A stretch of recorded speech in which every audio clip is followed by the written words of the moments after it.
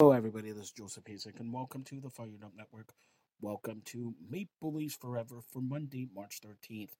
Tonight at the Scotiabank Arena, the Maple Leafs took on the Buffalo Sabres. Buffalo scored 3 goals in the third period to beat the Maple Leafs 4-3.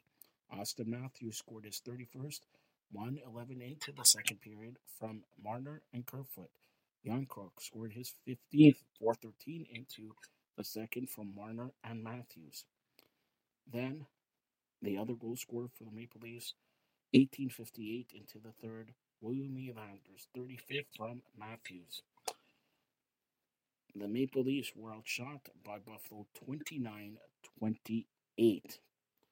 First star, Buffalo Sabres, Alex Tuch with 2 goals. Dylan Cozens had a goal and assist. Auston Matthews, the third star, with a goal and 2 assists.